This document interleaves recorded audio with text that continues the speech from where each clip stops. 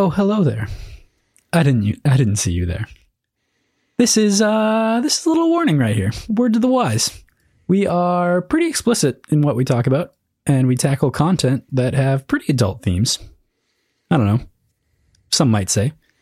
But we are certainly entering spoiler territory, if you haven't caught up with us, which this week would be through Chapter 12 of Iron Gold by Pierce Brown. Have a great day. I love you.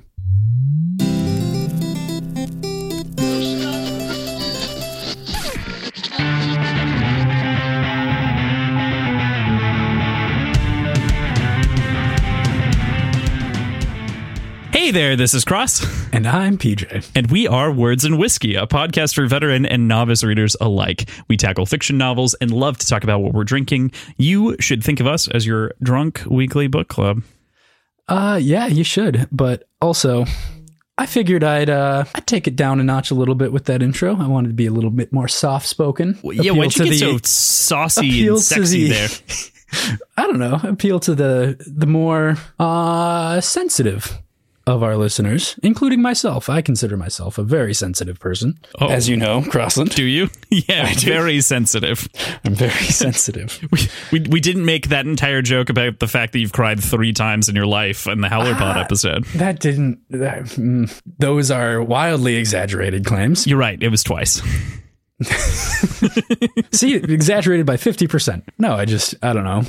We've done the same thing every time. I wanted to change it up a little bit. So today is our second episode covering Iron Gold by Pierce Brown, and we are going to talk about chapter 7 through 12. I didn't fuck it up this week. How wonderful. You didn't, but you thought you did. You called me in a panic. I did panic because I was editing the episode and I just heard myself reiterate the same numbers. And earlier that same day, you had called me and said, okay, so we read up until 12, right?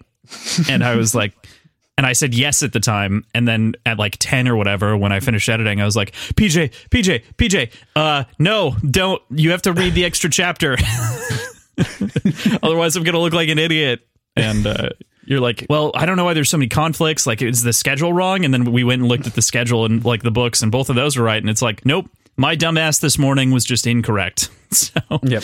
Fun times for everyone. Yep. But before that, we're going to talk about what we're drinking. Before what? Before we talk about the book. Oh, yeah. Okay. Yeah. But right. We're going to talk about the book while we talk about what we're drinking, because it has to do with the book. And we both made the same cocktail. So what's super interesting is I think it was the second or third week of the show ever that we'd been recording Red Rising. And I went, okay, I need to save and bookmark this. This is a cocktail that we're going to drink later that's made from the show. And I saved it in our Discord way back when in September. And we finally got to break it out. Yes, the Venusian Fury. Venusian? Yes. Venusian? I like Venusian because it's kind of... Venusian sounds good. Venusian Fury kind of has that sexy undertone like you had at the beginning of the episode, you know? Yeah, there we go. A little bit of... The real heavy breathing directly into the microphone is what sells it, Crossland. But this is a recipe that we got directly from Pierce Brown himself. He posted it on Twitter. At face value, it sounds like a fucking terrible cocktail. Yeah. It sounds horrible. It really does. And I'm pretty sure that I read a number of people reply in the comments saying that they did not enjoy it. But I don't know. I kind of like it. I'll run through what Pierce Brown says it is. And then there's a couple substitutions that each of us had to do just from specifically Squid Ink not being available in our areas. I tried so goddamn hard, and I was just too late to order it off Amazon, so I didn't. But anyway, going off of just more lead up to all of this, we decided to do it as close to the stated recipe that Pierce Brown put out as possible this week. And then next week, I don't know if Crossland's going to do the same thing, but I'm going to try to refine it and make like an actual tasty cocktail using that as inspiration. So that's the plan. But as is, a Venusian Fury is 1.5 ounces of creme de cacao, 1 ounce of spiced rum, half an ounce of Fernet Branca, half an ounce of chocolate stout, an eighth of a tablespoon of Squid Ink, and then garnished with either a dash of cayenne or a twist of a twist of star anise, which I don't understand what that means. So I just put star anise, like a star anise pod in my cocktail. And then optionally serving it on a salt rimmed or in a salt room glass. So what I did, I also made a video of myself. Like I recorded myself making this cocktail. I forgot to add the stout during the video. I added it later, but I'll post it on Instagram and make that note as well. But instead of the squid ink, I added a dash of soy sauce to kind of give that umami flavor, a little bit more saltiness. It's not fishy like the squid ink would be, but I think the squid ink is primarily there for color anyway, because it comes out more of a brown than a black, which I think is what he's going for. I rimmed it. I did basically a third of the glass rimmed with a mixture of salt and cayenne. And then I just put an anise pod on top of the cocktail, just kind of floating in it. So nice. Yeah. He also doesn't specify what to do mixing it, like stirring it or tossing it. I shook it and then added the stout afterwards. I think tossing it probably would be a better idea. You get a little bit less dilution that way. So the color is going to come through a little bit better, be a little bit darker. And you could add the stout and mix it a little bit better that way. I stirred mine and it is pitch black. I mean, some of that I think that might also come from my stout. So the one thing that we were talking about when we were going through this is we ultimately did both make the substitution for the squid ink. You put in soy sauce. I actually didn't add any soy sauce or squid ink. I didn't bother to sub because I figured it was mostly for color and maybe a little bit of umami, but I wanted to keep it as close as possible to what the recipe was with that one omission. However, I came to realize when I actually poured my drink and drank it, and we were talking about it right before the show, that I didn't use spiced rum. I used barrel-aged rum, and it is awesome, and my cocktail is great. This is really good, and I would actually make this again. It was crazy. The dash of cayenne, I accidentally had forgotten, and I'd sipped it, and I was like, oh, this is okay, and I threw in the cayenne when PJ reminded me that it needed to be there, and I was like, holy shit, this is actually way better than I thought it was. Yeah, this is something that I'd have again. It adds a layer of complexity, but I mostly just get chocolate out of this. I think I like the combination of flavors that are playing there, but I think I'd go lower on the cream de cacao and maybe just swap the rum and the cream de cacao volumes. Go a little bit higher with the rum and maybe go like 0.75 ounces of Fernet Branca, just to add a little bit more bitterness there. I actually added afterwards, like you added the cayenne, I added a dash of Peychaud's bitters because it's got that anise flavor to begin with. I think it amplified it a little bit, but I'm mostly just getting chocolate. Oh, also, I also just have an aged rum, but I spiced it myself overnight with cinnamon stick, a little bit of ginger, some black peppercorns, some nutmeg, and a few other spices that I had in there. I can't remember off the top of my head. I'll put it in the description on Instagram and probably in the cocktail notes on our website. But it was a fun drink to make. I think what's super interesting here, we set out with the intention that we were going to make exactly how Pierce Brown said it should be made on Twitter and whatnot. He was a writer, not a bartender, though. So our thought was that we would remake it. And so we're going to take our own spin on it and see if we can, per some of the changes even that PJ already said, we're going to see if we can spin it and make it maybe just a touch, a hair better. I actually really like mine, so I'm a little bit shocked, but I kind of want to try to get a little bit of that fishiness, a little bit of that umami, and maybe that also gives us time to do the squid ink and try that. Yeah. Oh, that's a good idea. I should just order some. We'll see. Yeah. That'd be fun to play with. I mean, you can always make pasta. And then the second part, we're also mirroring. So we were having two of the same drinks for like the first time. This is the only time that we've actually really like truly doubled up on exactly what we're drinking.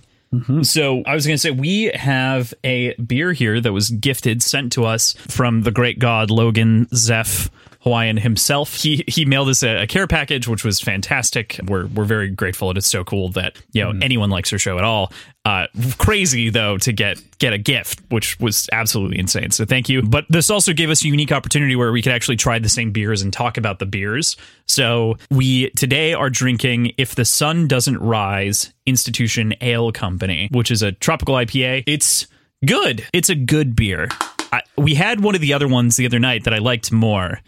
It's just very mellow, and that's cool. It is mellow. It's. I think we've both been like really on the East Coast train, and this is definitely more of a West Coast, a little bit more bitter, not in a bad way and not in a like overwhelming way. You get the tropical flavors, but it's definitely a lot more subdued. The more I sip on it, the more it's really, really, really growing on me, and it makes me want Thai food, actually. Interesting. I love a good West Coast IPA with Thai food. Huh. You know, I've never intentionally thought of meal pairings with beers. I typically just order the beer that I like, not what I think would pair well, but good point. Yeah, I like it. I definitely like it. Like, if I had to throw a number at it, I'd probably throw like a 7.5, 8. And I like West Coast more than you like.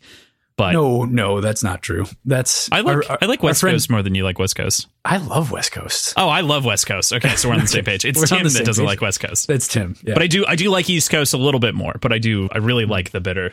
And it's just been a while since I've really had one at my disposal, so it's good to kind of get back into it. I think it was more just a shock of difference between the East Coast and West Coast that it was tough to jump right into it.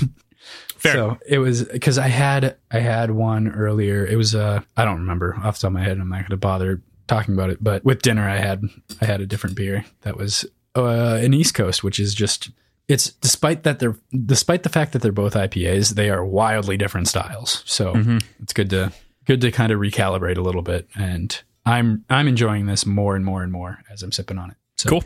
Props to you, Zeph. He mentioned this is his second favorite of the group that he sent to us. So yes, yeah. For anyone who listened to our tequila special, I tried Teremana tequila, and if I'm making the judgment call, I would get Casamigos over Teremana, and that might sound like a sin to Ben and Aaron.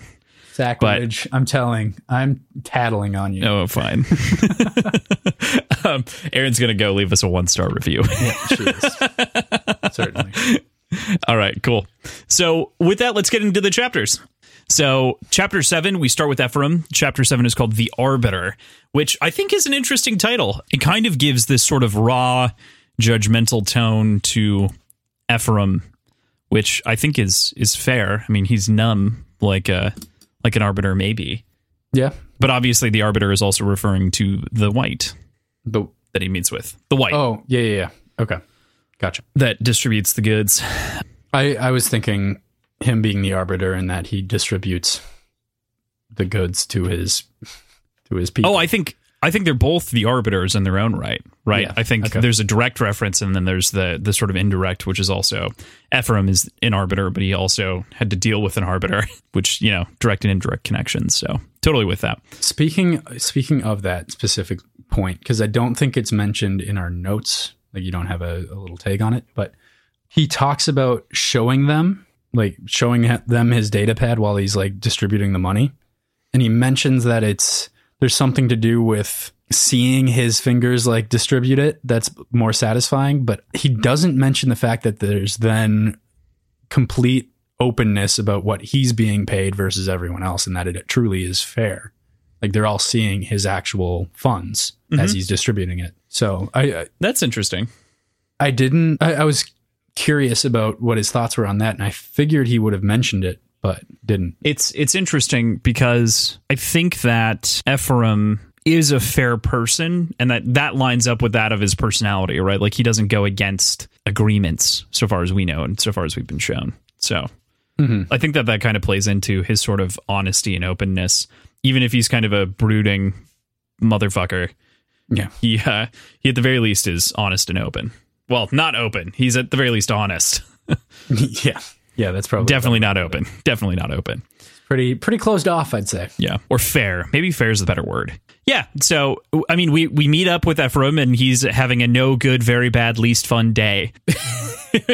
And he's clearly brooding about something, the worst day of his life. PJ, if you had to imagine what the worst day of Ephraim's life is, what do you think it would be? I don't know. Probably someday he was trapped on an elevator that he got out of, because we know that happened from the previous book. I mean, yeah, okay. Oh, it could be that time that he found out that his fiance was dead. Oh, maybe. It's just so funny.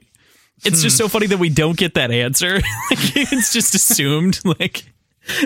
Nowhere near is it like Ephraim's having a bad day because it's the anniversary of Trigg's death. It's just Ephraim's in a bad fucking mood for the entire chapter.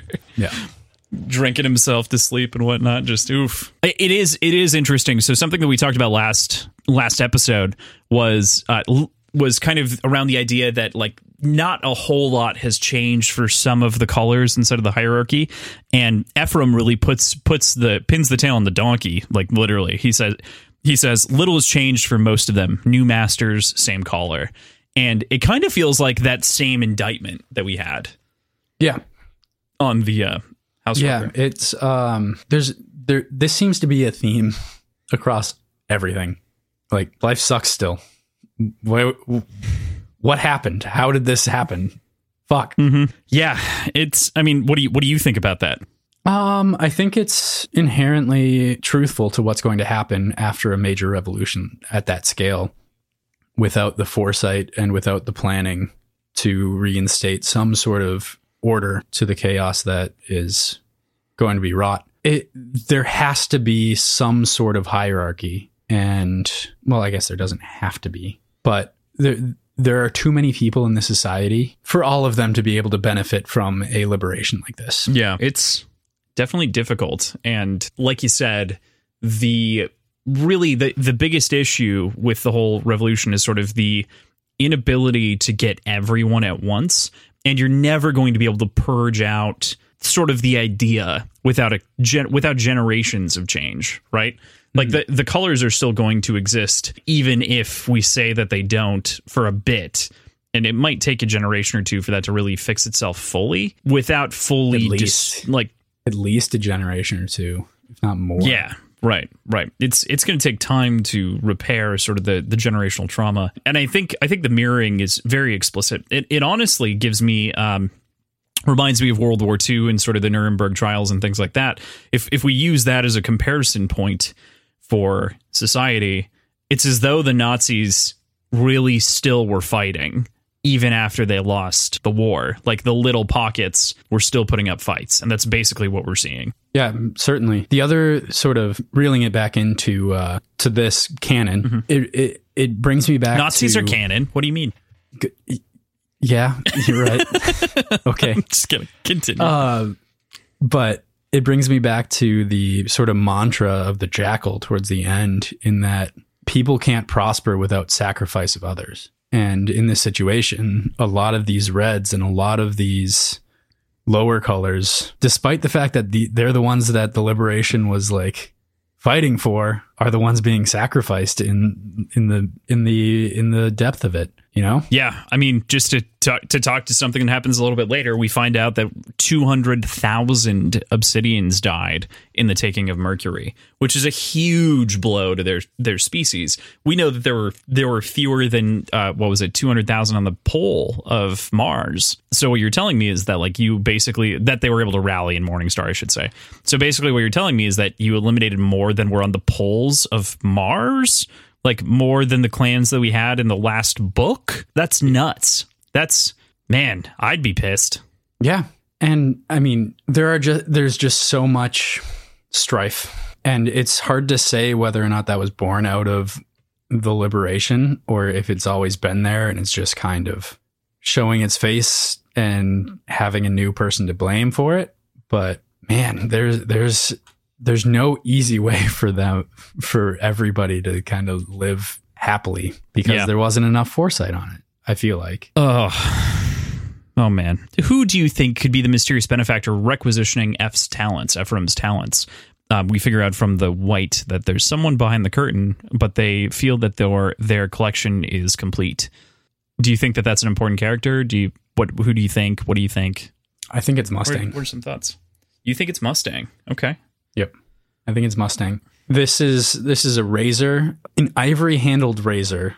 Is it Darrow's? No, it's Selenius Auloon. Okay. So it's the original Conqueror. Gotcha. For some reason, I thought it was not. I thought they didn't share whose it was. They didn't immediately. It wasn't immediately shared. Then I just missed it. Yep, it's all good. It's all good. So, well, that kind of shoots my theory in the dick.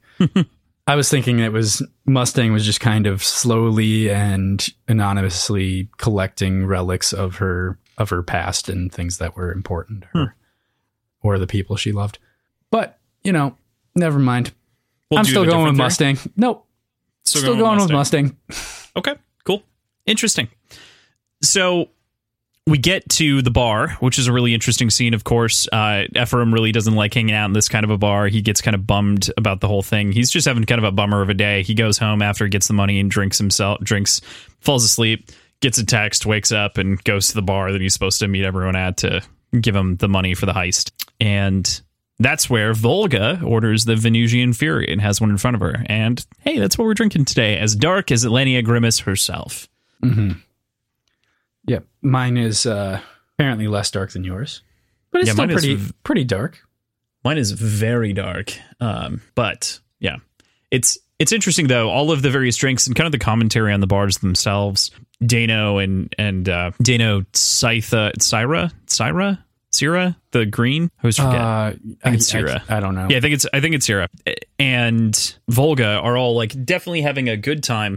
But when after distributing the money, like you made mention of, Volga like wants Ephraim to hang out, but Ephraim wants nothing to do with that. But it's interesting. I really the like outstretched hand of friendship to me just has this like, I wish Ephraim were nicer to Volga here. I don't know. Did you feel that? Like she kind of has this puppy dog-ish like feeling. Yeah, I felt that a little bit, but at the same time, he's going through some shit, man. Like this is a tough day for him, and it's tough to say that. Yeah, but it's been a decade, dude. Get over it. I'm just kidding. Yeah, you're right. But no, I mean it's actually been like 11 or 12 years. But clearly, this is something that hits him so fucking hard that he's acting out like this while he's been popping Zoladones all fucking day. Mm-hmm. Like he is completely numb to any sort of feelings, and he's still feeling this. Like he takes one like at the bar. Yes, he pops another one there. I really like the paragraph right before he goes to the bar, and this just came to me. It's such a great line.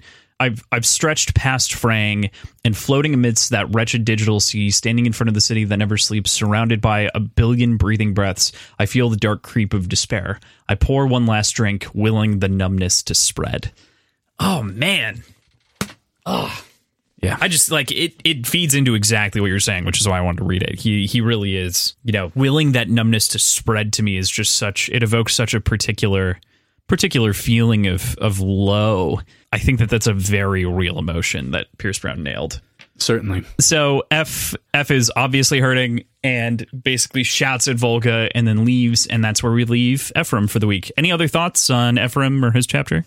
I'm very quickly becoming invested in him. I like him. That's cool. Yeah. I really like Ephraim. I really like all of the additions of the POVs, but I've got a soft spot for Ephraim for sure. I think it's so interesting, and this is a little bit later in the notes, but I'll just jump ahead. All of these characters, all these POVs have distinct accents and voices that come through so clear. And Ephraim's like Earth, Kansan, middle of the country accent, middle of America accent really comes through in the writing. And I think that's so interesting. It's so well done. Yeah, it's pretty cool. It's fascinating. We'll talk about the other ones when we get there. But next chapter, we get to our final POV and the introduction of our fourth character here that we're going to talk about, Lysander. Sandy. Sandy. We're not calling him Sandy. Why not? In the chapter, The Gulf. So Ly here, he's having a whole time. Ly is not as good as Sandy. Shit. So I tried. I think Cassius calls him Sander a couple times. Yeah, he did call him Sander at least once. Which, I mean, works, but Sandy. I like Sandy. It does sound like a what the fuck are they called? Like parent-teacher alliance mom shouting after someone as they're like running away from a fundraiser, Sandy, come back. Maybe in like the 50s. Well, fine. That's fair. The first image that I got in my head actually was like Melissa McCarthy in like maybe a Stephen King adaptation, which would totally match with like 70s aesthetic. But yeah, it's exactly where my brain went. Anyway. I got like Grease. Yeah. I mean, I was thinking Grease hairdo, to be honest. But I mean, one of the characters in Grease is Sandy. See, I don't remember that. Is it the main character? I don't know. I think it might be like one of the main characters. His name's Sandy. I could not tell you shit about Grease. Oh man, it's been so many years since I've seen. I could Grease. do West Side Story. I could not do Grease. I don't think I could do West Side Story. I don't think I could break that one down so much. There weren't cool cars in West Side Story like there were in Grease. Not as many cool cars. Many cool cars. Lysander's really interesting. He is a very hopeful character throughout this section, even when like it gets really bleak. And even like his family motto, Lux in Tenebris, or Light from Darkness, enshrines him as like this beacon of hope of some kind. What kind of beacon, what feeling does Lysander evoke from you in like the way that he's portrayed? Well, clearly he's kind of he's coming across as the Darrow of the previous trilogy, as far as his disposition, his outlook on people, his need to care for everybody. But there's a balance to it. And I think that's what he's going to kind of represent, is balance and the bridging between the society and the Republic, looking at the benefits of both of them and looking at it from a very strangely unique perspective of somebody who is the grandson of the sovereign of the society that got murdered, being raised for the last decade by the man who killed her and allowed the Republic to come through. Like it's a very unique position for him to be in. And I think it's molded him into someone with an outlook that's very sort of middle of the road, bridge the gap, balance kind of deal. That's definitely interesting. I think that the balance perspective makes a lot of sense from what we're given from him. He is very reflective on just about everything and very internal in the way that he thinks about all of these sort of different moments, in the way that he really kind of parses out his past and his relationship with his grandma.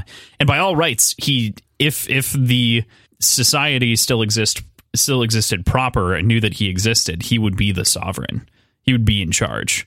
Right. So yeah, it's interesting. He's very, very interesting. If I could sum up the first part of the book that we've read so far, I think the entire book as it stands is really tangling with the concept of legacy. Lysander here is dealing with the legacy of his parents, his grandparents, and in part the legacy of Cassius himself, this sort of absolute war hero who, like you said, was a critical component to the overthrow of the Republic, as well as also was like counter the Rising at one point and against Darrow. Lyria is dealing with a legacy of trauma and pain after being liberated. Ephraim is dealing with the pain of losing someone that he loved dearly, as well as a loss of faith in really everything. It's just not a good outlook there. And Darrow's dealing with the legacy of his own rebellion, his own great liberation and choice, and also literally dealing with his own legacy because of his kid, because he is a child. And his legacy as a father for that child as well. And it's all so far really focused in on reflection. And for whatever reason, it really caught me in Lysander's chapter. And I just went, this clicks. That's what this book is. Yeah. So somehow we've changed, turned heel a little bit on the theme of cooks. Now we're on something serious like legacy, which isn't as funny to joke about, but is the right call. Oh, don't worry. There are cooks to come. Yes. Okay. Thank God. It's good though. What do you think? Do you have any comments on kind of the idea of legacy or anything that I? Oh, skipped? I think you've nailed it. You've nailed the nail. You've hit the nail on the head. You hammered the nail. I coffined the nail hammer. Yep. No, you said it perfectly. There are so many early themes that point to legacy being a very, very important part of this book. And I'm excited to see how it all pans out. Yeah, that makes sense. I need to speak real quickly about how cleverly named everyone in Lysander's immediate family is. Octavia, of course, being Octavius and Octavia the Younger, which we've talked about previously. Brutus, his father, son of Lorne. Interesting, funny. Haha, Lorne naming his son after fucking guy who killed Caesar, but also the guy who killed Caesar is the father to the inheritor of the throne. That's interesting. Anastasia, Nicolavenia, being, of course, the Russian daughter who was murdered during the ousting of the last Tsar of Russia, killed in a rebellion. And those two components that circle around rebellion being the parents of this character who has also been wronged by a rebellion is and born from it and born and like became a man. I would argue that most of his upbringing has been on this ship with Cassius. I mean 50-50, right? Because he was a little bit over 10. He was 10. Now he's 20. Yeah. But cut out half of the first part of his life at least. Like, you don't remember shit before you're 5. Yeah, but golds are kind of different. Golds are kind of different. I don't remember shit from Dick pre-5, but yeah. I know I broke my leg. That's the only thing I really remember. I almost drowned. Wow. That's my first memory. That's unfortunate. There is so much to unpack in this chapter. There's just a bounty of wonderful components. I think Pytha is an incredible blue. And I think that it's so interesting that all of the blues that we've been introduced to are so spunky in their own right. Like, we don't see a whole ton of like the plain Jane robotic speaking blues that we were originally introduced to.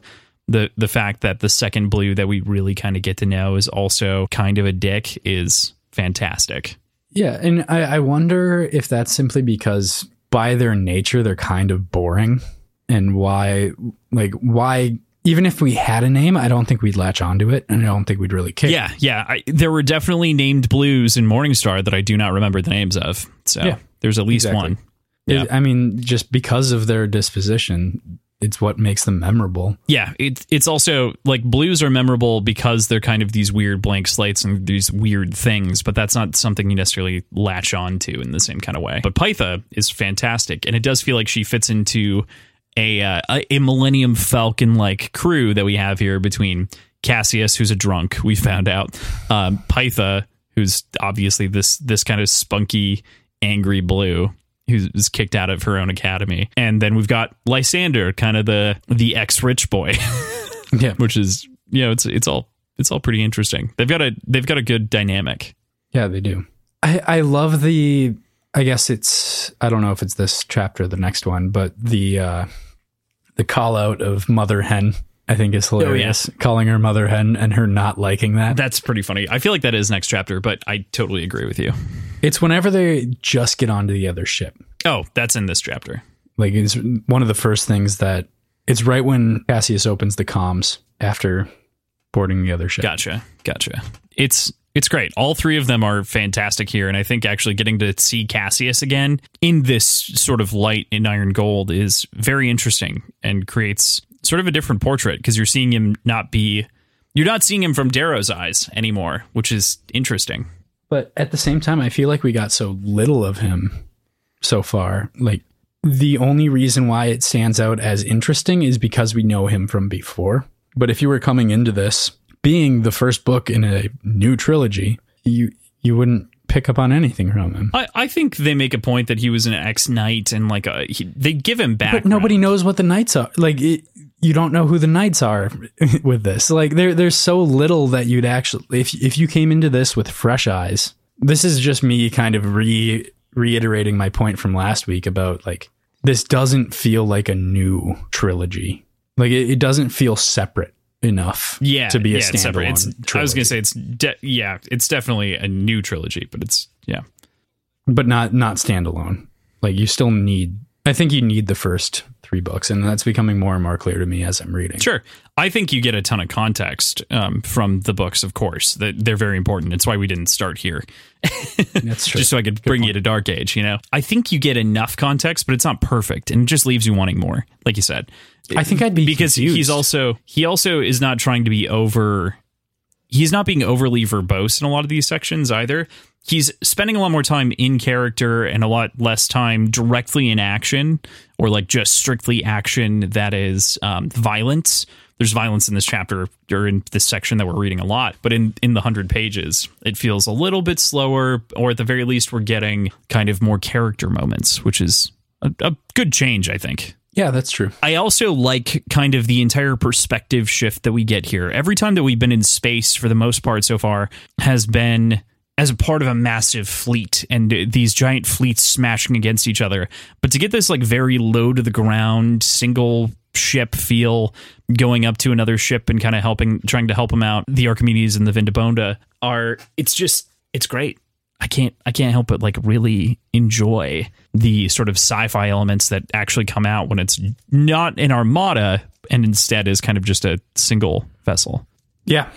It's I like this. I like this more. It's more intimate and more. It's easier to understand what's going on with a single ship, because the fleet feels like each ship is its own unit, and you think of it as just kind of an organism as opposed to a vessel. Yeah, you got life inside of you actually, like, it kind of feels alive inside the Archimedes. There's even the moment where, like, I think Lysander mentioned something about like Cassius having tripped and like hit his head, and there's like a dent in the metal. And it's all those like tiny things that he talks about. This, like, specifically on the day that he found out about Darrow and Virginia's Mustang. wedding. Yeah, right. Yeah. That's what that dent's from.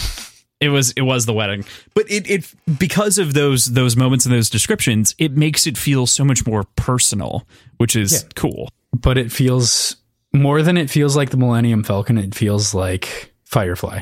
It feels like Serenity. Yeah.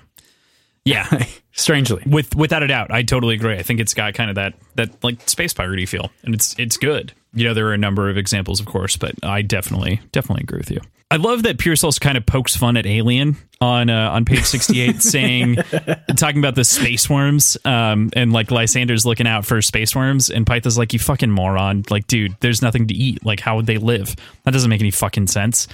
And like, that's like, it feels like a very direct jab at Alien from Pierce, which is pretty great, pretty funny. Yeah, I loved it. It's worth a laugh. That's the first reference to another sci-fi work in this book for sure, for the first time in a while. Like you had kind of hyped it up a little bit, like Morningstar would have a shit ton of references, and it didn't so much. It had like 6, which is a lot more. Yeah, but it was all packed towards the beginning. It was densely in the beginning. Yeah. So since the beginning of Morningstar, this is kind of the first sci-fi Easter egg, I'd say. Yeah. It's kind of the first jab. The sort of second jab is next, though, and that's kind of interesting. The little like internal monologue that Lysander has about the great philosopher Sagan is fantastic. And the reason that I say it's kind of a reference is because we haven't hit a point of enough separation from Carl Sagan to really call him any kind of philosopher or anything like that. Yeah, I mean, some people certainly do, but he isn't revered in the same way that like Aristotle might be, or the writings of Aristotle. At least not revered as a philosopher. And I think that's the specifically cool way to think about this, in that we think of him as an astronomer and a scientist, but he's postulating ideas about space. And when space has been explored and they know what's up, whether or not he was right or wrong, he was a high profile thinker in the field. Mm-hmm. Oh, good call. Which makes him by all means a philosopher. That's so interesting. So many of those, I've actually like never directly drawn that connection, but so many of those folks ultimately were scientists of their own time, and we typically refer to them as philosophers now. But like Galileo, for instance, it like is cited for like philosophy and ethics and a number of different things in science, also responsible for a number of discoveries. But we think of him as like the father of discovery and a great thinker, like you said. Yeah. Exactly. But in his time, he was a scientist. Right. Well, and a pagan. But well, yeah. Yeah. He got executed for that. So oof. Yep. Big oof. But the whole Carl Sagan the whole Carl Sagan monologue, I think, is really great. It's a great moment for Lysander, and we kind of already touched on this on all the different aspects that these characters have. Ephraim being from Earth, of course, Lyria having this sort of deep Irish kind of roots, the true red roots, Darrow, this kind of civilized version of that same thing that Lyria is, you know, brought up into society. And Lysander, this sort of like prim and proper British gold flair to his language. And I think that comes especially through in each of their sort of prosaic monologues more than anything else, where, especially in this context, Lysander is sort of musing on the possibility of humanity without scarcity. And I think that paragraph is some of the best writing that Pierce has put into the book series so far. Yeah. That was I actually went through and re-listened to that paragraph a bunch of times because I was driving around and I'm listening to so I've talked about this before, but I read the book and then I listen on the audiobook. But then as I have more time and as long as I've got it done ahead of time, I like listen to it again at like 1 3/4 speed. So it's just, but I had listened through this chunk a bunch of times and I was like going back and kind of skipping backwards and re-listening to it. And eventually I had to just like turn it back to 1 times and listen to it a couple more times. But I really loved that passage. Yeah, it's fantastic. And each of their little pieces of prose that we talked about, I mean, with Ephraim, it was obviously the one that we just talked about, the numbness. Here it's the Sagan. Lyria, it's the goodbye to her father kind of moment. And Darrow is all the time. We've had Darrow enough to know what his internal monologues are like. But yeah, each of those three feel very, very distinct and brilliantly done, brilliantly characterizing all these wonderful points of view. Yeah.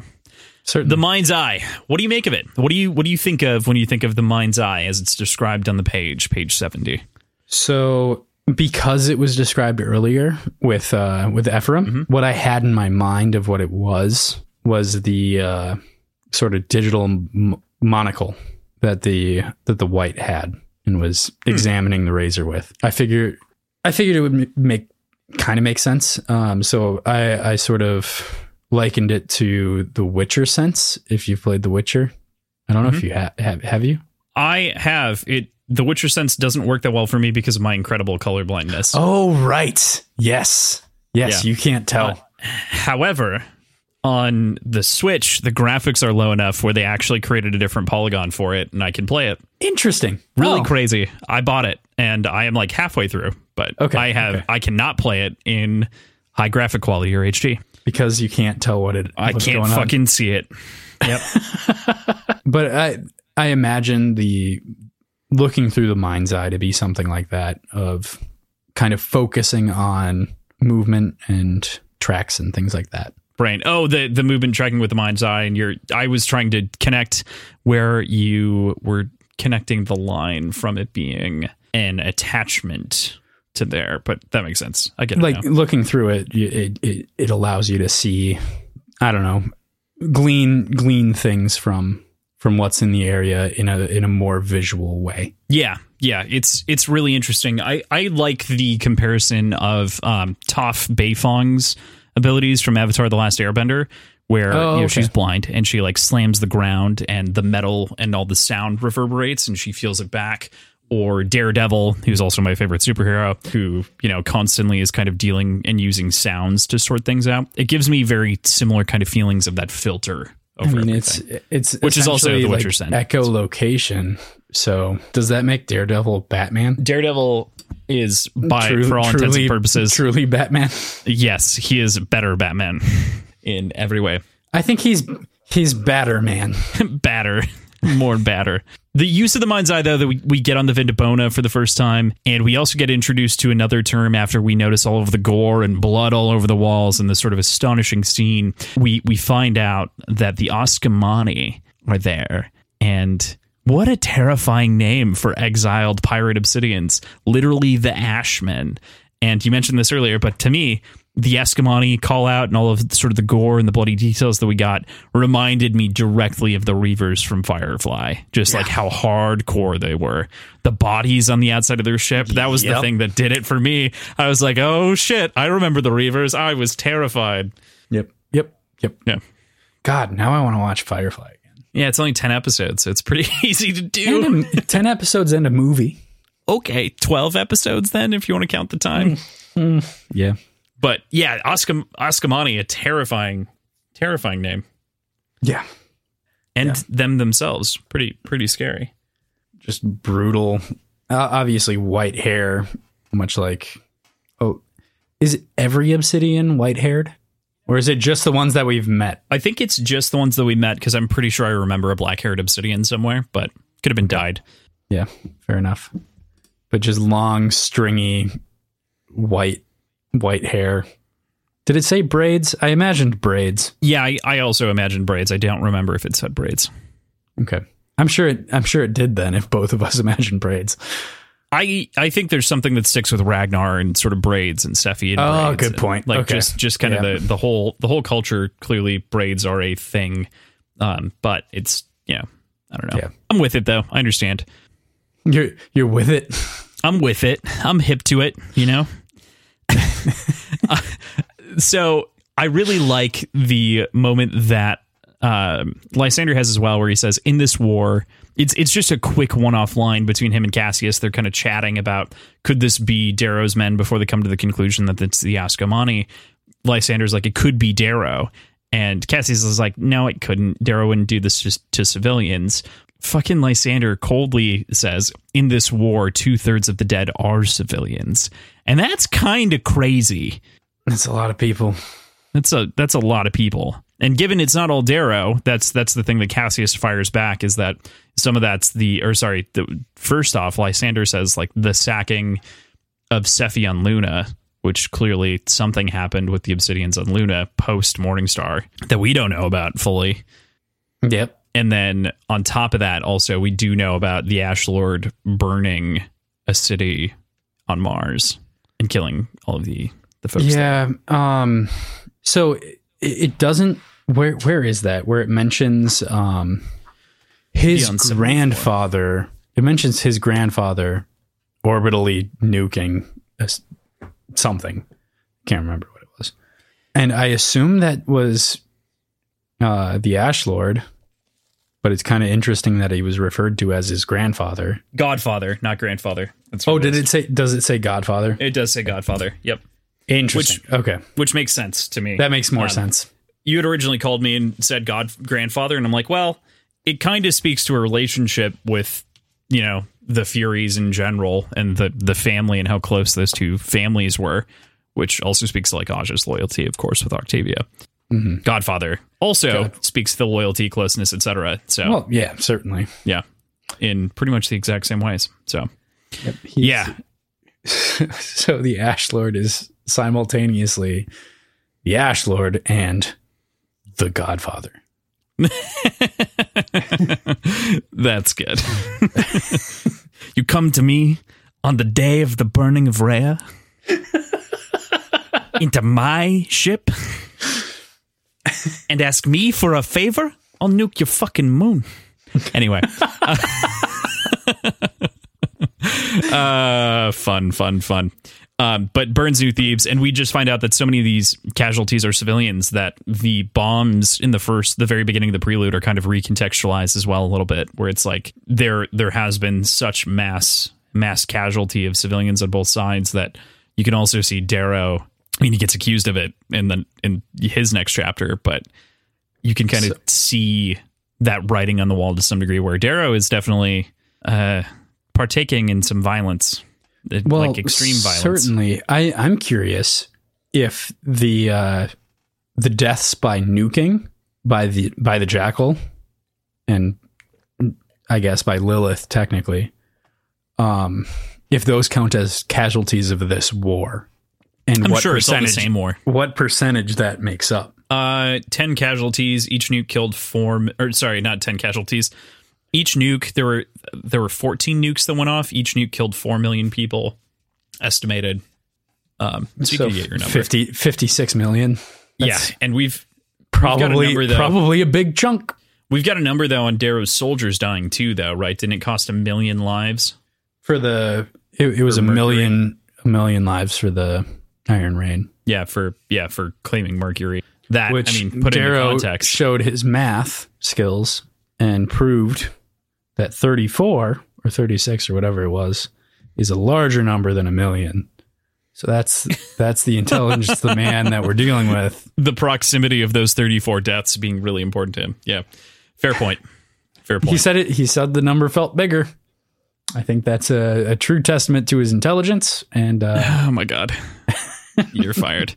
So to wrap up this chapter, Lysander and Cassius run into a number of people that are hiding underneath bodies of their fellow compatriots or have been left beneath bodies to die under the weight.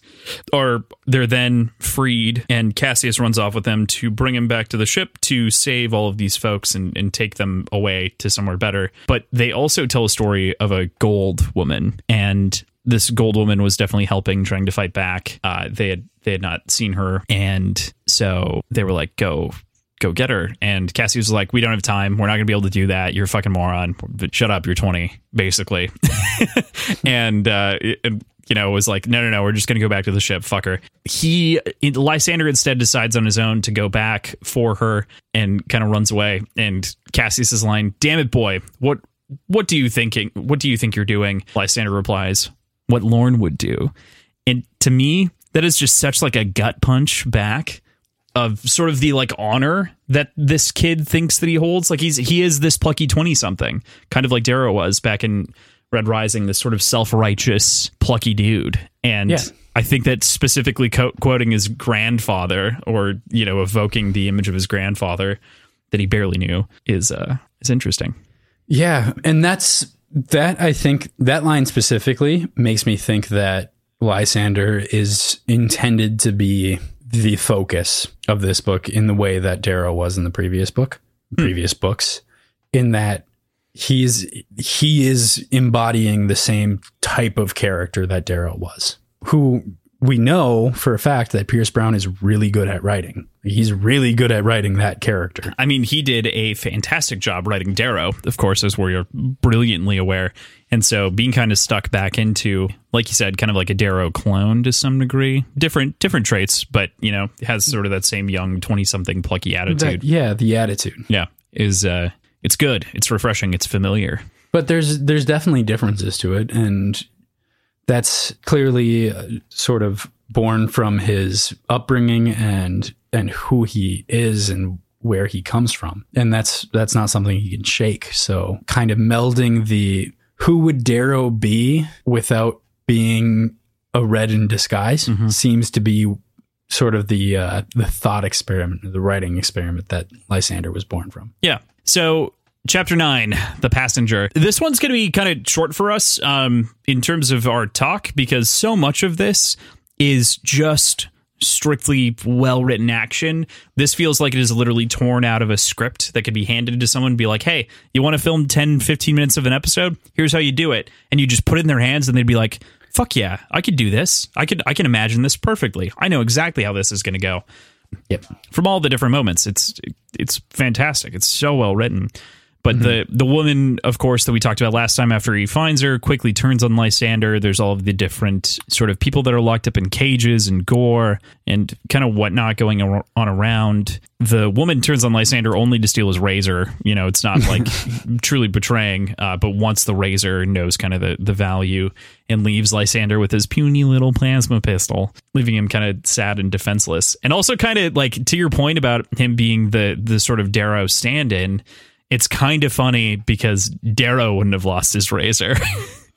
No, that's true. That's certainly true.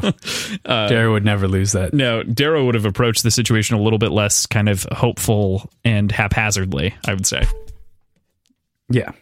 Do you think he would have approached it at all? Yeah. I think they both have that same streak of the sort of like Lorne, do the right thing, right? Yeah. It's just a question of their morals or ethics, really. And I think they align on that kind of a thing. Yeah, sacrifice themselves to save someone else. At least when they were 20. I don't know if modern Darrow feels that way, but... Yeah, that's a good point. Yeah. I love it as well in this section that we get so much of the description of the gear here and the weapons themselves. The pulse rifle firing bolts past as long as his forearm. These like long metal... Enough to remove like... the skull of like remove the top half from like his jaw upward with a single just kind of haphazardly shot bolt from the plasma pistol. Oh, that was a plasma round. That was not one of the bolts. The bolt was the pulse rifle. But yes. Yep. Yeah. Okay. Yeah, that one isn't so much a bolt, but yes, the plasma rifle is really interesting because it does have kind of that close wide and it blasts that dude's fucking head off. And it is kind of funny. It makes it gives kind of this impression that Lysander's good with a gun randomly, which is different, And also, I feel like it makes more fucking sense in the future to be, proficient with guns as the biggest threat on the battlefield, as opposed to razors. Like I know razors have these crazy properties that make them really, really interesting in battle, but I still feel like it's tough to bring a knife to a gunfight, man. It definitely is tough to bring a knife to the gunfight. I have no qualms with that. I feel like the comment that we always make, right, is that pulse armor does a really good job of rejecting a lot of these things and kind of bouncing that off. And that's why they're so afraid initially when they come on the ship and they mention that they don't have the pulse armor that they left it back there because they didn't expect to need it, because it was a distress signal and there was no real sign of crazy violence. It's definitely interesting, but I agree with you. And I think that that's something, again, I think that Pierce Brown has literally learned so much every book that he's written and has grown this universe in a real way. And the Lysander chapters here do a really good job of fleshing out a way that the series can be different and still maintain its violence and its tone. Yeah, certainly. And then after, of course, at the end here, they do make it off the ship after a number of violent exchanges that happen with some of the Ascomani to find Lysander with the passed out girl who's just stimmed to all fuck. 3 stim shots, like that was nuts. That was like more, just like begging for it. That was weird, but kind of funny. Mm-hmm. And Lysander peels away the red flesh and does find a peerless scar on this woman's face, and she isn't who she claims. Yeah, she's hiding some shit. Yeah, I mean, Lysander and Cassius are also hiding some shit, but are they? Yeah, they're hiding their identities. He calls himself something entirely different. Oh, he does. He does call himself Lysander does. Else. Yeah, and I had that name somewhere, but it's interesting. But he's obviously not calling himself Owloon because that's a dead giveaway. But he's not like physically hiding himself. He's not wearing a disguise or anything like that. Oh no, he's not hiding himself that way, but Cassius is, because Cassius is the most recognizable face in the solar system, as was said, I think by Lysander. Or the second most recognizable face, something like that. Yeah, that's probably pretty true. So Cassius is hiding his face. Lysander is not, but Lysander has grown for a decade, so yeah, kind of makes sense. Yeah. Anything else? Sense. Anything else in chapter 9? I mean, who do you think that is? I guess is maybe a worthy question. Oh, do you have a guess? So it's somebody under 20. So it's not. I don't think it's anybody that we know specifically. Sure, but I bet it's somebody. It's the daughter of somebody that we know. And she says help. She says help at asteroid S1988, and she's not clear about we need to go help them or there is help for us there. Good call. That's a really good call. Anything else on chapter 9? Anything else you want to talk about? No, that should be good. So next up, we've got chapter 10, which is from Darrow's perspective, Liberty Eternal.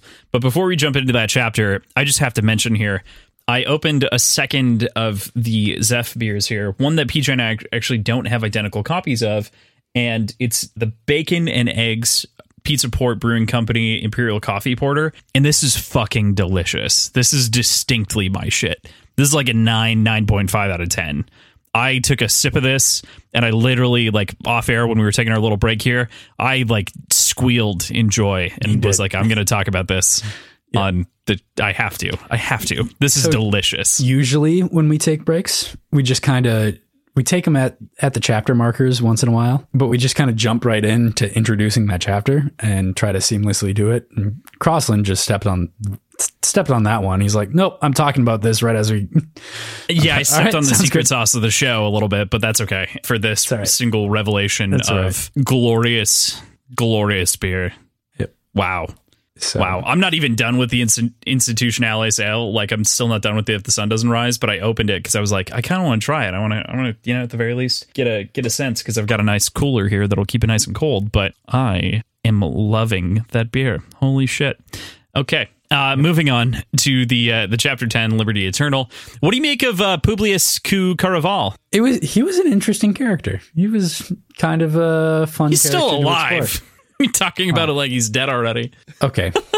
He is an interesting character, and I'm excited to see where his arc goes, because he seems to be set up as almost the I don't want to call him a straight man, but he's kind of the, I don't know if it's right to compare him to Varys in Game of Thrones. Sure. Which I think Varys sees himself as the man of the people who doesn't have ulterior motives, but I don't know if that's actually true. This seems like the kind of guy who's actually in it for the right reasons, and even has the nickname the Incorruptible because of his traits, his nature. He doesn't seem to care so much about his own internal desires, or his internal desire is a fair society.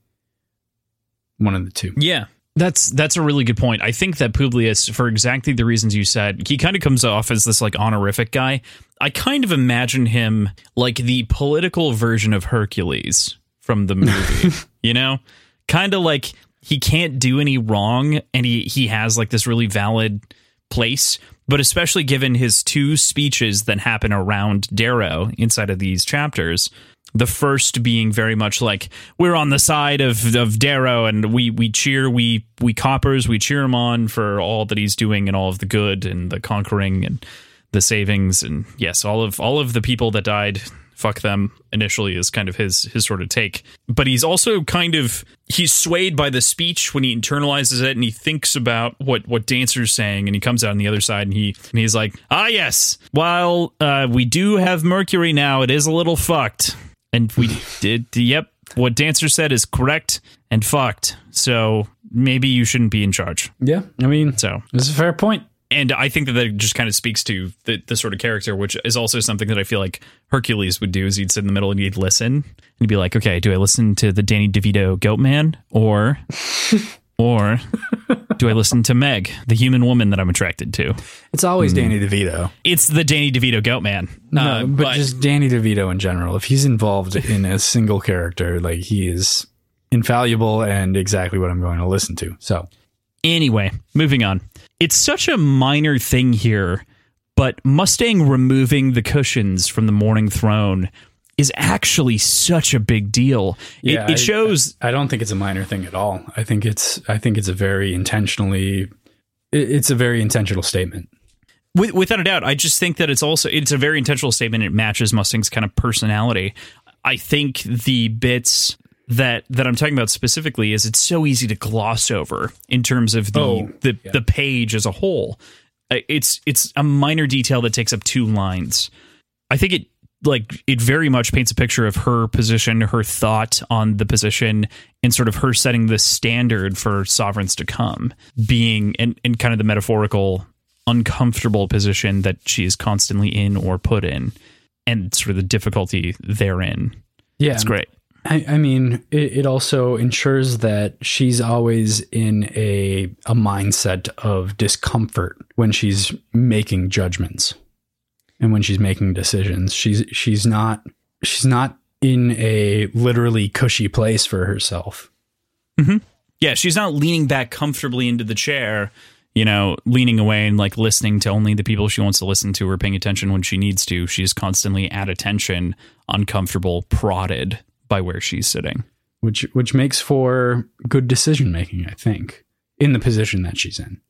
If not good decision making, at the very least, good outside positioning. She is not taking the role lightly. Right. Yep. Good optics too. What's the current meme? The current meme is they know the part. She knows the assignment. It's they know the assignment is the current meme with the kids in terms of like actors and acting. Yeah, right. Here I am, but basically pointing to people and being like, this person got the assignment when they were playing that role, when like someone just did a good job acting. It's silly. So many memes are just... I can't even imagine what that meme would be. Like, I can't visualize it. Okay, so imagine a picture of Michael B. Jordan, right? Okay. And then you might have a collage of 4 different roles he's been in. And what the meme says is Michael B. Jordan gets the assignment. And that's all the meme says. But then you've got the 4 different images that show him in 4 different roles that he did really well in. So it's like, okay, he's a good actor in those moments, or he's a good character. That's fucking dumb. I don't like It's it. a stupid meme, but it's a like meme it. nonetheless. I won't stand for it. I hereby condemn that meme. Not having ever seen it. I think what we're gonna do is we're gonna make a Mustang gets the assignment meme and have it just be a chair with it that's like really uncomfortable to sit in. Anyway, so I think it's really cool that there's also this whole mural on the top of the ceiling, and it depicts the critical moment in the Rising, which was, of course, Darrow's speech on Phobos, in which everyone rose up and kind of made that sort of change the momentum. But I cannot help but mention justice for Phobos, the tiny moon. Tiny moon. Teeny tiny moon. Teeny tiny moon. Yeah. I mentioned the mural only as a vehicle to insert my own joke on Phobos being a tiny fucking moon. It's so small. It's so small that it shouldn't be considered a moon. It's so small. It's like right at the threshold, right at the threshold of what can be considered a planetary body. Even like Ganymede is fairly small. Like it's bigger than our moon, which is way bigger than Phobos, but it's not that big. It's like 3/4 of Earth size. Darrow, though, post that gives an impassioned presentation that we expect from Darrow, lauded by 50% of the room, thunderously applauding his actions of liberation and glory on Mercury, like you would expect. It's very... I've come to not trust the applause of the room. They seem to really just care about how impassioned you are. It's so funny because I think that it speaks to the line, the mob is fickle. And the mob is very fickle here, even in the Senate. Yeah. Even in the Senate. Ugh. You want to say that they're making the correct moral choice by stripping Darrow potentially. And to some degree, I think I agree with it. As much as I love Darrow as a character, it does feel like he definitely overstepped. And oh God, he killed 1 million of their own people. Yeah, I mean, to claim a planet with billions on it, but and liberating billions. So after ignoring a ceasefire claim. Yeah, that's where shit gets really dicey. But before we get there, I just want to talk about kind of how interesting it is that these speeches have gone from being so important to us as an audience to now for Darrow, they're no longer the same sort of motivational points as much as they are theater for everyone else. They're very much entirely a dramatization to get people impassioned, and he's even pointing it out with the blank lenses of the cameras that he's pointing to and just kind of pointing to. He's gesturing and signaling for something to happen with Daxo standing up to lead the applause and everyone else as they had discussed the night before or the day before at the dinner. And all of it is just so rehearsed that it's almost like Darrow's losing his shine, or potentially has like a strange... He's not power hungry, but he's kind of manipulative. Oh, definitely. He's not necessarily power hungry, but he definitely has an ego that makes him try to prove that he's right all the time. Yeah, at the very least to enable himself. Right, but he has to prove that he's right and do so in a spectacularly public way. Grandiose fashion. Yeah. Yep, exactly. Because he's always seeking to win the hearts of the people. It reminds me of the Peruvian dictator married to Eva. Why can't I remember his name? Perón? I feel like it's Perón. The name of the dude. Don't cry for me, Argentina. Do, do, do, do, do, do. I'm sure you've heard that at some point in your life. I didn't. Juan Domingo Perón is who I was thinking of. But... very much sort of the will of the people and kind of has this sort of attitude of power. And actually in these moments, I would directly compare Mustang and Darrow to Eva and Domingo. They have, it is both theater to them as well as it is them believing that they are the only ones who understand. Well, not so much Mustang, but more Darrow being the only one who thinks that he understands exactly what needs to be done to make this happen, to make the war end. Yeah. We've talked about it. Darrow's really not a tactician, right? Like he flexes those muscles every once in a while, but he seems to have leaned into it more now. Yes. And seems to have an ego about him as far as how great of a tactician he is to know that he can win this war And it just seems so reckless. It's so tough. It is so tough because there's a part of me that agrees with Darrow's position on a lot of these things. Entirely. And I do too. But the fact that he won only makes this a more difficult conversation. But it doesn't change the laws that he broke and I guess not necessarily laws, but the direct orders that he disregarded. Like, yes, he won. The Iron Rain worked, but he didn't have an approval to sacrifice 1 million fucking lives to take a planet. Yeah, I can't imagine a way to argue that he was in the right for making the Mercury decision. Yeah. I feel like I can very easily make an argument, so that's interesting. I feel without hindsight, without knowing that he won. Oh, I still think he made the right decision. Even without the hindsight. The reason that I say that is because I believe that his judgment call on these people showing up to his ship and him turning them away for the ceasefire, he's only been betrayed by these people. I agree with you on that, but they voted on whether or not they should take Mercury, and they voted no. This is what he fought for. This new system of government is what he fought for and what they were trying to instill from the beginning, and he is completely disregarding it. True. Yeah. No, that is also a very good point within and it's the point that Dancer's making. Yes, which is that you fought for this thing and maybe now you just need to let it exist.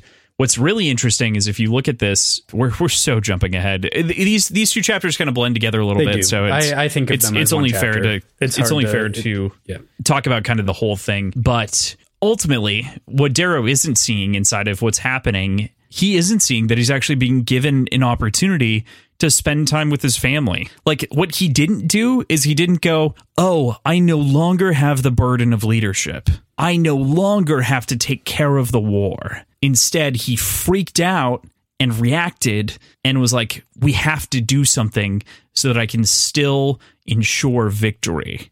While simultaneously complaining about not having enough time with his kid. Yeah, right. He's putting himself in that position. He literally cannot see.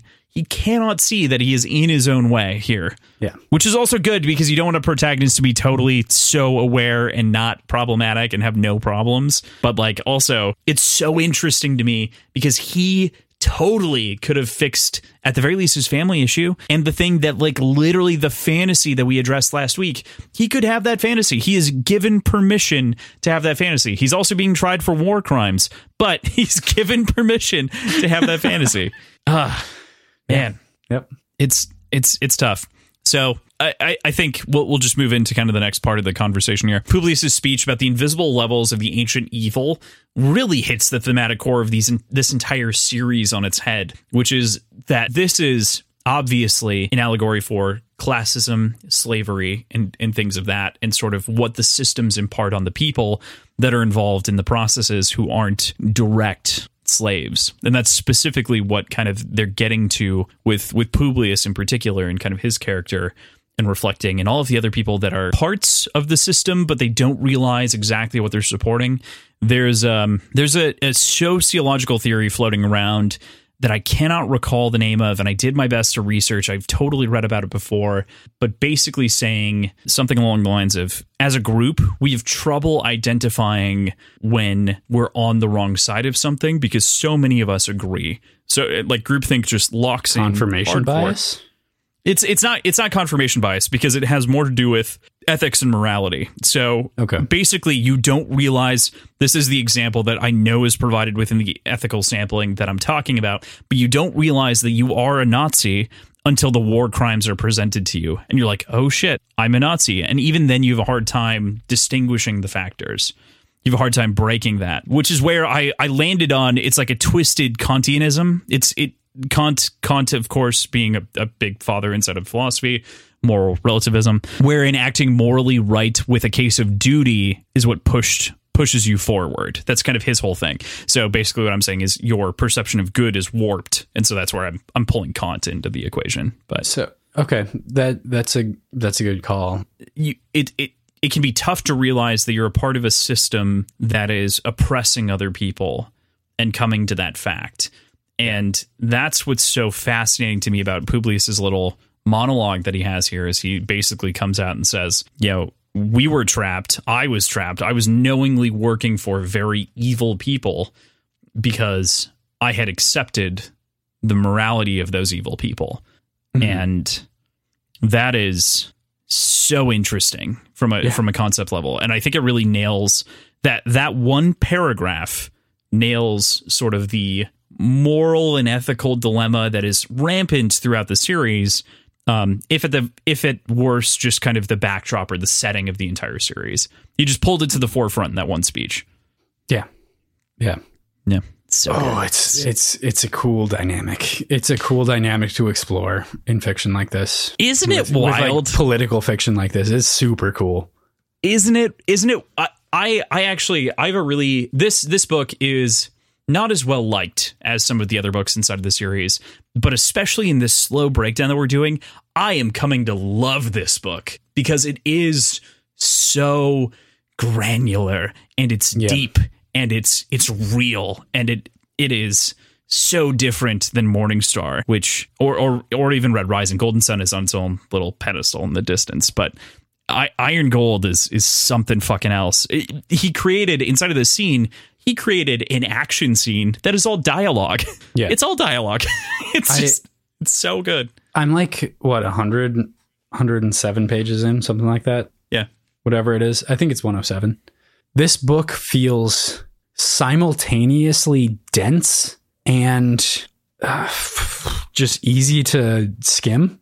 I have this strange outlook on these book series because of the way that I have read them from the beginning, in that it's been for this show and it's been granular, like you mentioned, and really tackling and digging into small sections over the course of a week. This book is more dense than any of the others, but at the same time, I could read through it and pick up 10% of it and feel like I've read the entire book. You know? Interesting. Yeah. At the very least, you get all the moral themes.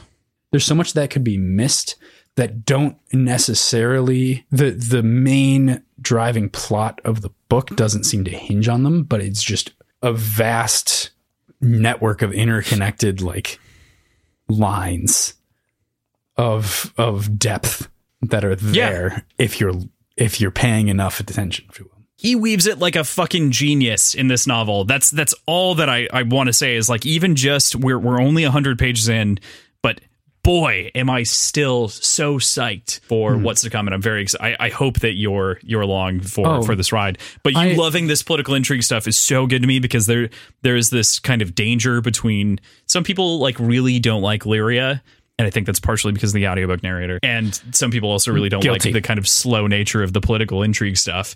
But fuck, it's so good. I was not. I think I talked about it. I was not super pumped about jumping into this book like I was with Morningstar, because I wasn't left on a cliffhanger with Morningstar when that ended. So it felt well wrapped up, and it makes sense that it's considered a new trilogy. I think that it's a mistake to call it a new trilogy, because people will approach this as if it's the first book and they need the first trilogy. I'm convinced. But I think this might become my favorite book in the series. Okay. So far, I'm really, exciting. Really enjoying the way that this, specifically the Darrow sections, are so interesting to me with this political intrigue stuff. It's a very different shift on Darrow's perspective. So wild. Mm-hmm. So glad we get to talk about this. So we've talked a little bit about Dancer, but I think the number one point of talk here is that Dancer is just a fucking asshole to Darrow, throwing Persephone's song / Eo of Lycos, of course, both in his face. Darrow reacts with rage in the moment. But all of these speeches that Dancer gives just strictly gives me Palpatine prequel vibes. It just feels like that. Yeah. Yeah. Can't help but think of it as exactly that. He's just turning his face and he's like, but you folks, about all of the evil that Darrow has wrought, and all of the dreams that we were led to believe the Rising would bring, and all of the violence that could end. It feels like it could have dripped out of Palpatine's mouth. Yeah. Yep. I don't know what to say there. I'm with you. How do you feel about Dancer kind of making these changes, these decisions? Oh, it's so interesting. Oh man, I love it. I fucking hate him, but I love it. It's so interesting because Dancer was such like a positive character and positive remark in the original trilogy, but here, dude's just gnarly. But I mean, also, like, he seems so soft-spoken and so caring and loving, and he seems innocent almost in the first trilogy. But remember, he's also like one of the main leaders of a rebellion group planning to topple a galactic society. Like, there's some cunning there that he'd have to possess. So seeing that come out is really cool. The question that I want you to ponder here is whether or not you think Darrow made the right call to not tell the governing body about the peace treaty. Well, how do you feel about that? We talked about it a little bit earlier, but if you were to give a definitive line in the stand statement, what would you say? I think it is entirely the wrong decision by Darrow to keep that secret, because it can only be used against him. If it ever comes to light that it was offered, it only comes. It does, clearly. It does now. But if it ever comes to light, his credibility is gone. His decision making is in question. His loyalty is in question. His everything about Darrow and his position is in question. I think he should have some autonomy and some freedom to make choices and make judgment calls when at war, but I don't think it should be kept from the rest of the council. Totally fair. It's so hard to think about a lot of these things, because I think that Darrow made a good decision in regards to what he read the peace offering as, which is really just piecemeal attempt to recover before an additional attack or onslaught, because the goals have just proven to do that over time. But I think the component that he fucked up is not telling anyone else, including Mustang, his wife, the Sovereign. Yeah. Which is just such a clear... She knew? No, she's dumbfounded in this moment. She acts dumbfounded. I think that she had any idea. I think it would have stated from Darrow's perspective, it would have stated that she was acting or feigning something. Yeah, I think she has absolutely no clue in these moments whatsoever. I'm more curious what that sort of relationship is like as far as what they share with each other in private. I feel like they share a lot, but this feels like one of those things. He hasn't been home for more than 3 days. He hasn't been able to really communicate because he was obviously on the campaign on Mercury for roughly at least 6 months, based on our knowledge from the prologue to the first words of the book. So we just kind of have an understanding of that time gap. So I doubt that he was communicating that actively with Mustang outside of letters home, right? Kind of a thing. So yeah, I have a tough time. What's really interesting too to consider is that, and this ties in, the time that it takes for a message to send across the solar system is a long time. You can't make good battle judgment calls relying on people from Earth, effectively Luna, all the way to Mercury. It would take days. It would take almost, I can't remember, I read somewhere that the estimated message time for here to Mars on average is over 48 hours. So you can't respond quickly. Here to Mars, it's 14 minutes. Catch and response though, so catch and then respond with the time dilation of the way that the planet moves. I think it was 48 hours. No, it's 14 minutes. Okay. It's 14 minutes? 14 minutes between here and Mars. Where am I catching this from? It was from The Expanse. I know that this is from The Expanse. I know that this is where I'm getting it from. Maybe I'm thinking about a rim planet instead, which probably makes more sense. But there was The Expanse is so it's a hard sci-fi series, so it's very grounded in physical reality. So And there was definitely a plot point that rotated around the time dilation on messages which that in Caliban's war. that doesn't make sense to me. Unless you're dealing with like a galactic scale or a universal scale. It is, well, it's solar system scale. Yeah, that doesn't. Plus. Then time dilation doesn't really come into play. Time dilation is the wrong term for sure. Okay. I'm just bullshitting some stuff. I could see it being like a series of relays that they have to go through in order to send the message it's not a linear path. Like it has to go from here to in a very roundabout swirling kind of way in order to be able to access the next relay point and get to where they're going. I could see that being a slower process. I think that's a part of it. I don't fully recall. Again, it takes a lot of time to get a message from point A to point B. It's not instantaneous communication. Like even if you were on a video with someone, there is momentary lag to the point of it just being impossible to have video from like Luna to Mars with our technology as it stands. Right. Because it would take 14 minutes, like you said, for an update to hit. Anyway. Yeah, you couldn't have a phone call. Correct. Yeah, because you'd just be talking over each other. Mm-hmm. The call and response is too long. Anyway, point being, you don't have a really good read, and it takes a long time for that data to travel over the distance. So it's not great. Right. You have to make a decision without being able to pull on someone else split second to make a decision.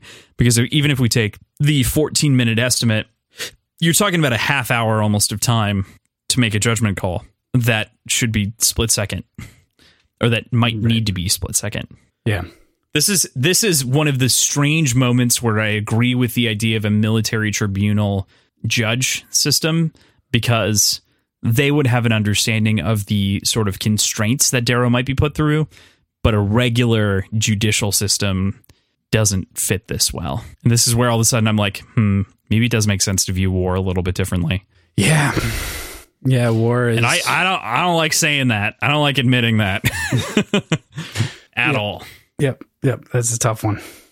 So I think another thing to really pay attention to and take note of in this whole exchange, in this, I wouldn't go so far to call it a coup, but definitely what would you call it? What would you call this? A coup. Kind of the discrediting of Darrow. Yeah, discrediting, dethroning, kind of. Yeah. You know, even though he's not technically in a position of hypothetical power, at least compared to everyone else in the room. But the fact that Mustang's kind of stuck, she's kind of stuck in a box here. She can't really defend Darrow or condemn Dancer without everybody noticing the hypocrisy and the favoritism that she has perceptively. Nobody would be able to not see favoritism in that moment towards Darrow. Regardless of if it's what she actually believes or what she actually thinks, it would be perceived as unfair favoritism. So she's kind of bound in that moment.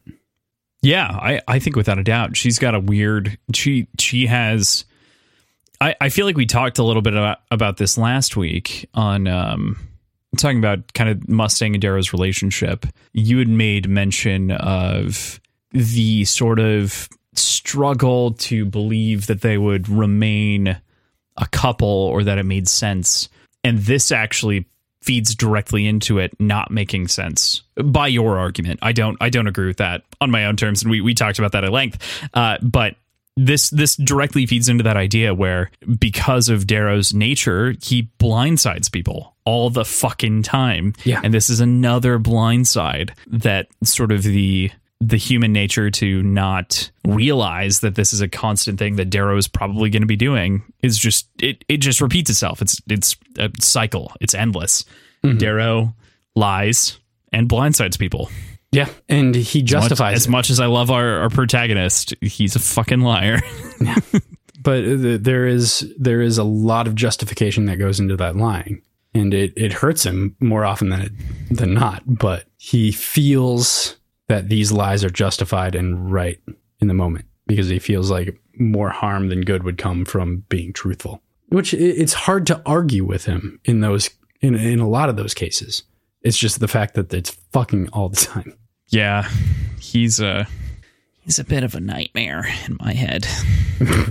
And it's only made even more clear. Like, all of his traits have just become so much more exasperated over the last 10 years. And it's so painfully clear here that is the case. Great call on Mustang. Yeah. So what do you make of Dancer's move and in turn Publius's decision to strip Darrow of his title and associatedly his power? I mean, I felt like it was kind of a mistake for Darrow to have any sort of title in this republic to begin with. I felt like he should have been more of a symbolic leader and leading from afar and leading through Mustang, being a personal advisor to her, because there's that conflict. Like there's that conflict of interest between her and him. Like they need a separation or their credibility both go out the window, which is kind of what's happening here. So yeah, I think having Darrow be a strictly symbolic leader and a strictly private counselor to Mustang would have been the right way to go from the beginning. And I think that's the position he should take on going forward. So I would have done the same thing in their shoes. It's so interesting because I think that Darrow should be the first man to Mustang's president. You know, I really think that. I agree with you. But also the trouble is that he's basically been a general for so long that how do you strip him of that? And I think it has to be a choice generally. Like, people have to choose. He's constantly complaining about not having enough time with his kid. He's putting it on himself. Yep. You have to choose and admit to relinquish that power. And I think part of Darrow is a little bit like I made mention earlier that Darrow's in power hungry, but he doesn't desire power, but he's earned position. Position's maybe the better term. He's earned position and isn't willing to relinquish that position because he feels a responsibility. Like, his position is based on responsibility of him being the red who turned gold. But he seems like somebody who keeps moving the goalposts. Mm-hmm. Mm-hmm. Like, definitely. What is the goal here? And that's what Dancer brings up, right? He's like, okay, so when we eliminate the core, what's going to happen with the rim? And Darrow's like, we have a peace treaty. And Dancer's like, we have a peace treaty for now. Like, do you believe that that's going to stay forever? No, there's probably going to be a moral problem, or you're going to decide that something's wrong and you're going to unilaterally decide to fucking do something, because that's what you fucking do. You've proved that you will unilaterally make decisions without consulting literally anyone else. Yeah. Yep. Pretty much. I mean, thankfully, you know, we've got this crowd of people. We've mostly been talking about Mustang, Dancer, Publius, but Severo's on his side. Severo like sees Darrow getting attacked and is defensive at the very least in a personal way for him. Even Wolfgar, who's one of the only armed people inside of the room, walking him out of the room when he's stripped of his title, he's still very pro Darrow. He's not against these folks, although it is innately pitched kind of that way. He himself doesn't feel opposed to Darrow, but he's ultimately kind of the like execution arm of the Senate. Like, he's the, what the fuck are they called in trials? What are the folks called in trials that are responsible for the criminals? Marshal? Is it a marshal? I mean, marshals or bailiffs, kind of. I think bailiff is the term that I'm looking for. Bailiff, yeah, he is kind of the bailiff here. He's the intermediary that bridges the gap. But ultimately, he's still like mentally on Darrow and Severo's side. He's not against them. He just has to kind of do his job. And to me, that's just kind of unfortunate. Severo reads it as aggressive, you know. Well, like Severo reads everything as aggressive and bad. True. Yeah. Darrow walks out of the room, of course, with a renewed cause and absolutely infernal anger. He is just on fucking fire. And as we mentioned before, Darrow, chill the fuck out, dude. You could spend time with your kid. The man says, all I know is war, and he is right. In my heart, I know my enemy. I know his mettle. I know his cruelty. And I know this war will not end with the politicians smiling at each other across the table. It will only end as it began, with blood. And, you know, I mean, the shitty part about all of this is that both sides are totally correct. And I hate saying that. You hate saying both sides are correct. But Darrow's not wrong about the enemy here. It's not going to be over in a generation. The Golds will come again and blah, blah, blah. They'll try again. They'll repress an entire generation underneath them. It'll be a whole problem from the society. But also, Dancer's right that Darrow totally overstepped. Completely. And I think it's hard to argue otherwise. I think it's impossible to argue otherwise. Strictly, yes, he did. He overstepped. My question is why didn't, with this plan to remove Darrow from his position, why didn't they immediately appoint someone else? That feels like the most logical thing to have a successor in line to talk about here. I would guess that's the next conversation. Sure. Because I bet it's probably not necessarily everybody, but a lot of, I would bet every color or every faction or every group or however they have it separated within the Republic. I bet they all have an opportunity to put forward a candidate. Okay. You would think that it might be someone who's already military at this point, and so I would say you're right. So they could be military, and then the color would put forward the best of their color. The only two people we've really gotten military-wise that aren't Golds are Harnassus and Orion. Harnassus has only been mentioned a couple of times in Iron Gold so far, but so this chapter ends with a quick note where Darrow and Severo are, of course, chatting back and forth, and Severo summons the Howlers for whatever's going to happen next. And PJ, my question to you here is, what's going to happen next? Where the fuck do you think you go? Why did Darrow lean into the Howlers as the people, as opposed to the fucking armies? Because I think Darrow has to leave. Okay. I think he has to leave strictly to not deal with any sort of extrajudicial conversations that might end violently. Yeah. That was a perfect way of putting it. It was so nice around the touchy nature of what is potentially going to happen. Yep. There's going to be some problems, I think. Yep. And I think he needs to get out of there. And I think he's probably too prideful to admit that he's fleeing. So I think there's probably going to be a sudden emergency that he needs to take care of on a different planet. Fair point. It's very interesting, and I like that perspective. So that's good. Mm-hmm. All right, let's move into our final chapter of the week, chapter 12, from Lyria's perspective, Sling Blades. And boy, oh boy, what a chapter title that is. That's pretty fucking cool chapter title. I'm not gonna lie. It's metal. This entire chapter is very hardcore. And I know, man, a lot of people give Lyria guff. And say, blah, blah, blah, she's annoying, whiny. But I think Lyria really just has a really hard time at life more than anything else. Her life is brutal.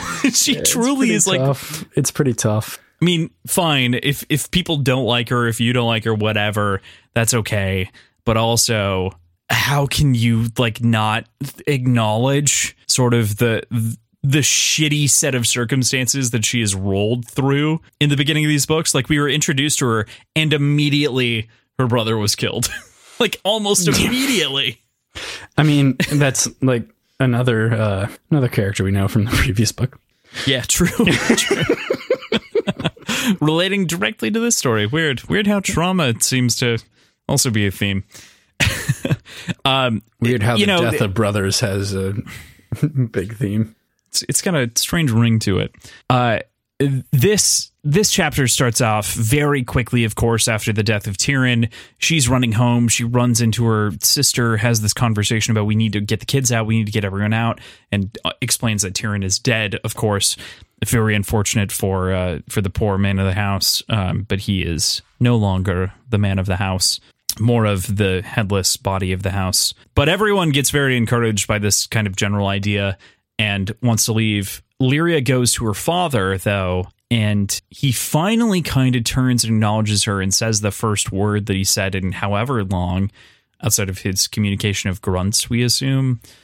saying no to her, and that no is kind of all encompassing. It's freeing for Lyria in a number of ways. It's the immediate loss of not needing to take care of him right now in sort of the life or death situation, but it's also kind of progress. It's a progression for Lyria where now she can drop this kind of dead weight from her life, and like her shoulders just get 10 pounds lighter. Yeah, she is.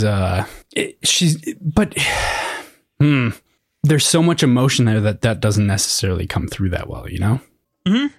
But I think that feeling is there.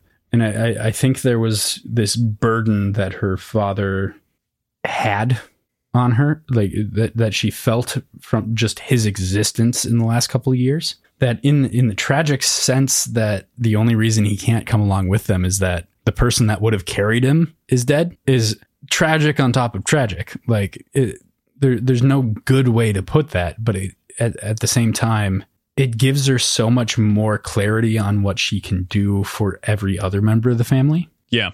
Which I guess is probably the most important part here. Yeah. Yeah, it does. It gives the immediate relief, of course, where it's like, okay, now I can take care of the other nephews and nieces. It's tough because there's an obvious like pain to letting go of her father, but also there's this lightness, and you can also feel kind of the rush of the other, like the nieces and nephews, Khan, I think in particular, running to Pa or Grandpa and trying to like give him like a last goodbye and a hug, and sort of the emotional wherewithal of letting someone go like that. And you also kind of get this like weird generational thing. I have an incredibly emotional relationship with this part because I had a very different separation from one of my grandfathers that passed away that matched kind of a lot of this emotional timbre. And my siblings barely remember it, but they reacted emotionally in the moment in the same kind of way. I was just old enough to remember it, and I was there mentally and they weren't.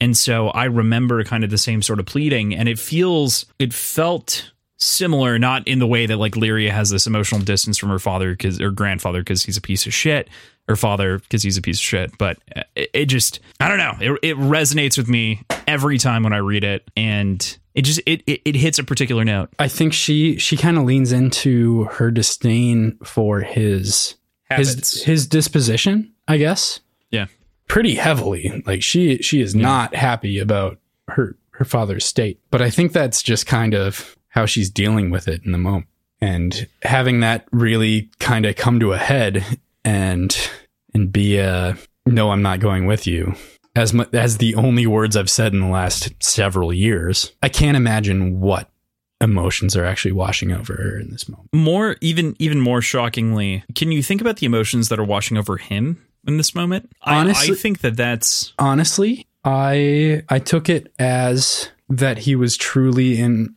like a semi-vegetative state, not necessarily completely mentally vegetative, but emotionally. And it seemed like he was, this is a very strongly emotionally charged decision that has to be made.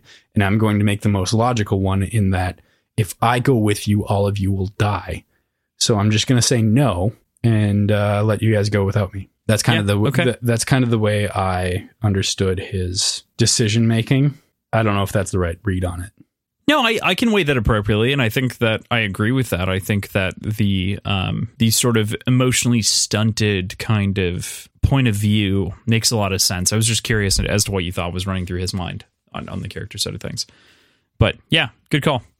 There's of course very little time here. Lyria makes a run to the hospital to get Liam, while Ava gets her children together to make a run for it. They're going to all meet up at a boat that they can take away to escape here. They agree to meet at the Watchtower first, though. That's going to be their kind of union spot, and then they're going to head forward from there. After getting Liam from the hospital, Lyria hurries back, evading the Red Hand, getting called to Gamma, having number of people chase her, people shouting and kind of trying to redirect the fire towards her. But the Red Hand is just fucking cleaving through this camp like a sushi knife through paper.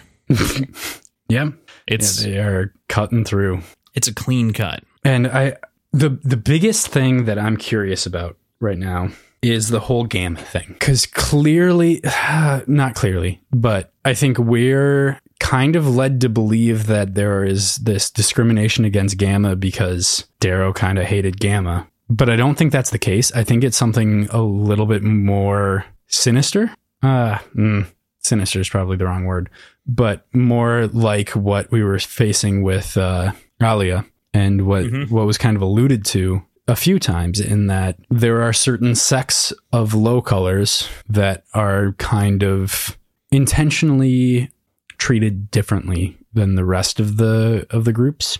And Gamma was clearly one of those, being the automatic winners of the laurel every time.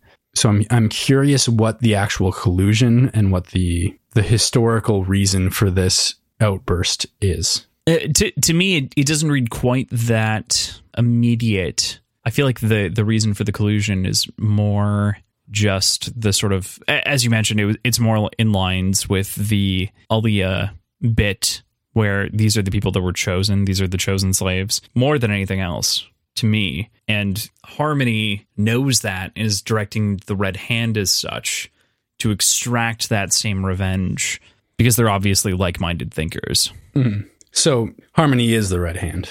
I didn't connect a dot there, did I? I don't feel like I connected a dot. It hasn't been explicitly stated, but we know it was implied from the first chunk with the scarred, like burned faced lady.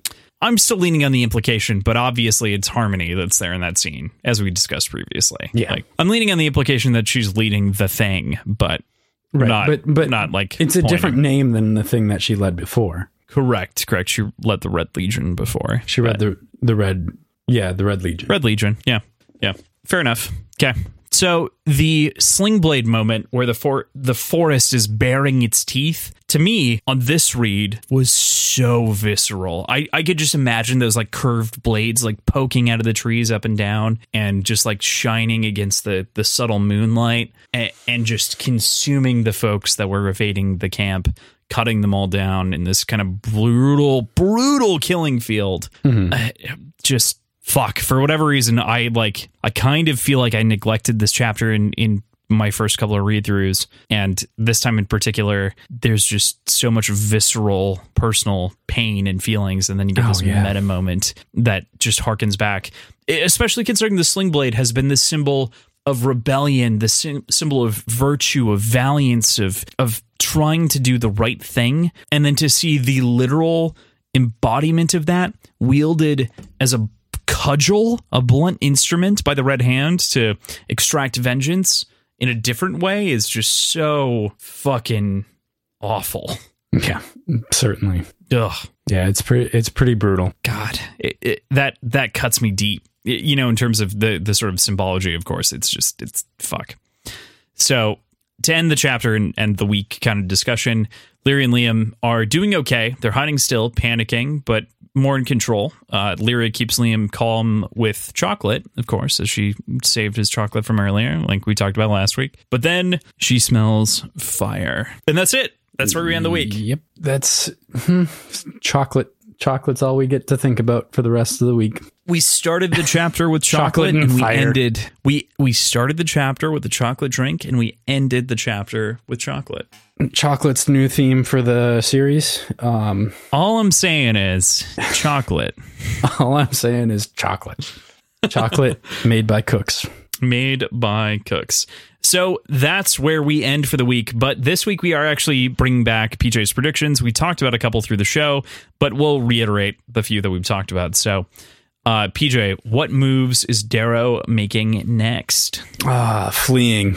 I think he's fleeing with the Howlers. I think it'll be masked as like a military movement that I have to go now. And I don't have time to send my replacement that you haven't voted for yet. So I gotta fucking go. But it's just him fleeing. That's my guess. It's a good guess. All right.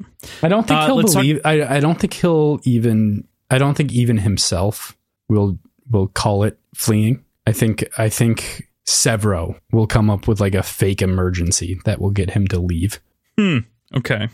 I don't think he would flee himself, but I think he would follow the Howlers to something pressing. Okay. Okay. I mean, you don't call the Howlers unless you really need them, right? Right. They're kind of the close to chest guards. Okay. Yeah. Cool.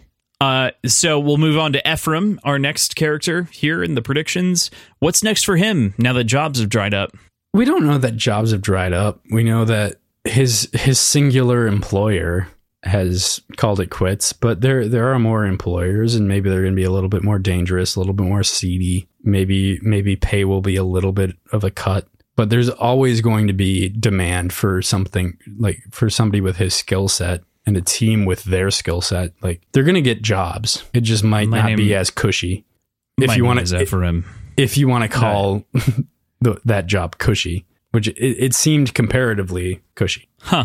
Interesting. Like, yes, hard. Difficult, but not seedy. Right. Fair. Okay. My name is Ephraim, and I have a very particular set of skills. And that is what I'm being used for instead of the story. So the next question that relates to Ephraim, though, is who was the mysterious benefactor? Who do you think was the mysterious benefactor? I think it's Mustang. Huh. Okay. I don't know. I think I would genuinely surprise myself if I was right, but I think it'd be a really cool resolution if it ends up being Mustang. Fair. So, Lyria, what's burning? What's burning here in the scene with Lyria? Her escape vehicle, which is a boat. Yep, I think it's her escape vehicle. I think she's got to suddenly find a different way out. Okay. Right. My singular hint to you for next week is that we do immediately start with Lyria. So we will potentially resolve this quandary. But yeah, I figured. Yeah, I got to end on the cliffhanger. The way that Pierce writes this is actually pretty smart. He typically does 2 chapters per perspective, and kind of like gives you one as an intro and then gives you one as the cliffhanger. Then he kind of beats it along in a way that works really well for our podcast. So. Fair. Who was the girl that Lysander rescued, and why was she heading to that known asteroid that we discussed? S1988. So this is truly haunting me. I know I mentioned she's younger than Lysander. We know that. Okay. Or she is perceived as younger than Lysander. I think. Oh, but she's peerless. Correct. Shit. Okay. I've got to work through this right now. She's a peerless guard. She looks to be younger than Lysander. The last peerless guard was probably 18 when Lysander was 10. So they're 28 right now. Okay, important clarification. Agree with you. I just want to draw the line a little bit. So if the rebellion happened, that means the Institute on Mars, Luna, and Earth have probably not had classes.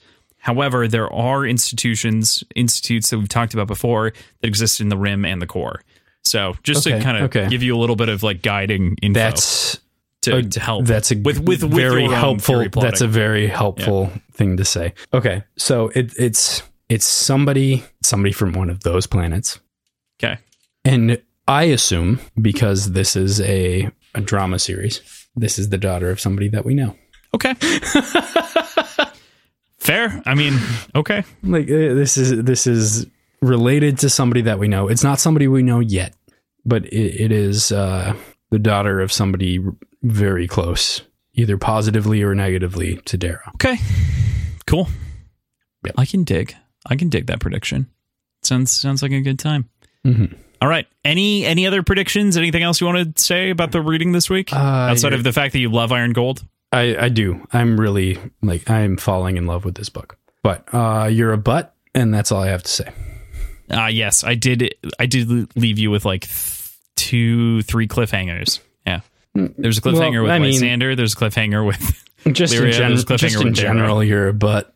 Okay, fine. I actually wrote in our notes. I don't know if you've looked at this yet, but since we started recording, I wrote you're a butt note. YER, you're a butt. I my answer to that question. Yeah, you did give it the 2 T's, so I'm pleased. Yeah. All told, good work. Proud of this episode. So next week we will be reading through chapter 18. For everyone that is going to be through chapter 18 up until chapter 19, I swear to God, I've triple checked this. I'm so scared of messing this up ever again. Tim Olson is working diligently this weekend on making sure the calendar works. I said that last episode. I cut it out, but he got sidetracked. It's the plan. The calendar is happening soon. I promise. I promise. How long have we been talking about this internally and externally? This is why I said we should just share the Excel document and lock it. But here we are. So bad though. But it's easy. So anyway, regardless, next week, chapter 18. Yes. So that's where we'll leave you for the week. Continue to recommend us to any friends who you think might like the show, friends, family, everything like that. Leave us a review on Apple Podcasts, as Erin has mentioned many times on our show, the one time that she was there. 5 stars only. Especially if you appreciate the show. It's a huge deal to us to leave us and write us a review. We've got a couple that have came in, and we're very psyched for all of those. We've got a ton of you that subscribe to the show that we love. It's tough because, Spotify is our kind of number one platform, and you can't leave reviews. And so I know that this is just totally lost on you, and you've done everything, and you're advocating for us. We love all the interaction too, though, on social media. Share anything and everything that you love about Red Rising with us on Words Whiskey Pod at both Twitter and Instagram. Those are going to be great places. I will mostly chat with you because I have to make sure that they aren't spoilers so they don't hit PJ. But if they aren't spoilers, I do share it with PJ, and he interacts with plenty of people as well. So sometimes I jump in without Crossland knowing too. And true. It's fun sowing a little bit of chaos because I'll like interject a little comment here and there, and it'll be in the middle of a conversation Crossland's having, and I find it funny. Yeah, all of a sudden we're both talking in the same thread to one person, and it seems like we're two very different personalities at the moment. So it's pretty funny. Yeah, it's true. So those are the primary things. Beyond that, go to our website. You can actually sign up for a newsletter on our website, of which I am actually now starting to prepare. So if you want to get more information about the show or anything like that, feel free to sign up on our website, which is both linked in the description as well as available at wordsandwhiskey.show. Crossland, we have not. I didn't know about this newsletter thing yet. We haven't talked about this. Subscribers. We haven't talked about it outside of the podcast. I am talking to you about this right now in earnest. Can I write a section of the newsletter? Why not? There's no reason why not to. It's not going to be relevant to anything we're talking about. It's going to be just, I've got an idea for a section, and I'll run it past you at some point. But PJ's I need to flesh drivel. it out more. I've already subtitled it. Yep. I will have a just kind of strange, esoteric, rambling paragraph in the newsletter if you allow me to do that. Of course. All right. Perfect. So thanks everyone so much for all of your support. We love and appreciate you so much. There just simply aren't words for like how appreciated we feel. We've actually gotten enough fan mail requests at this point to actually ask for a PO box. So we're going to have a PO box. I'm going to the post office tomorrow. I'm going to the post office tomorrow to set up a PO box. Yeah, wild. This was never something that I dreamed of with the show even. And so cool. Very excited. Thank you guys so much. And we'll see you next week.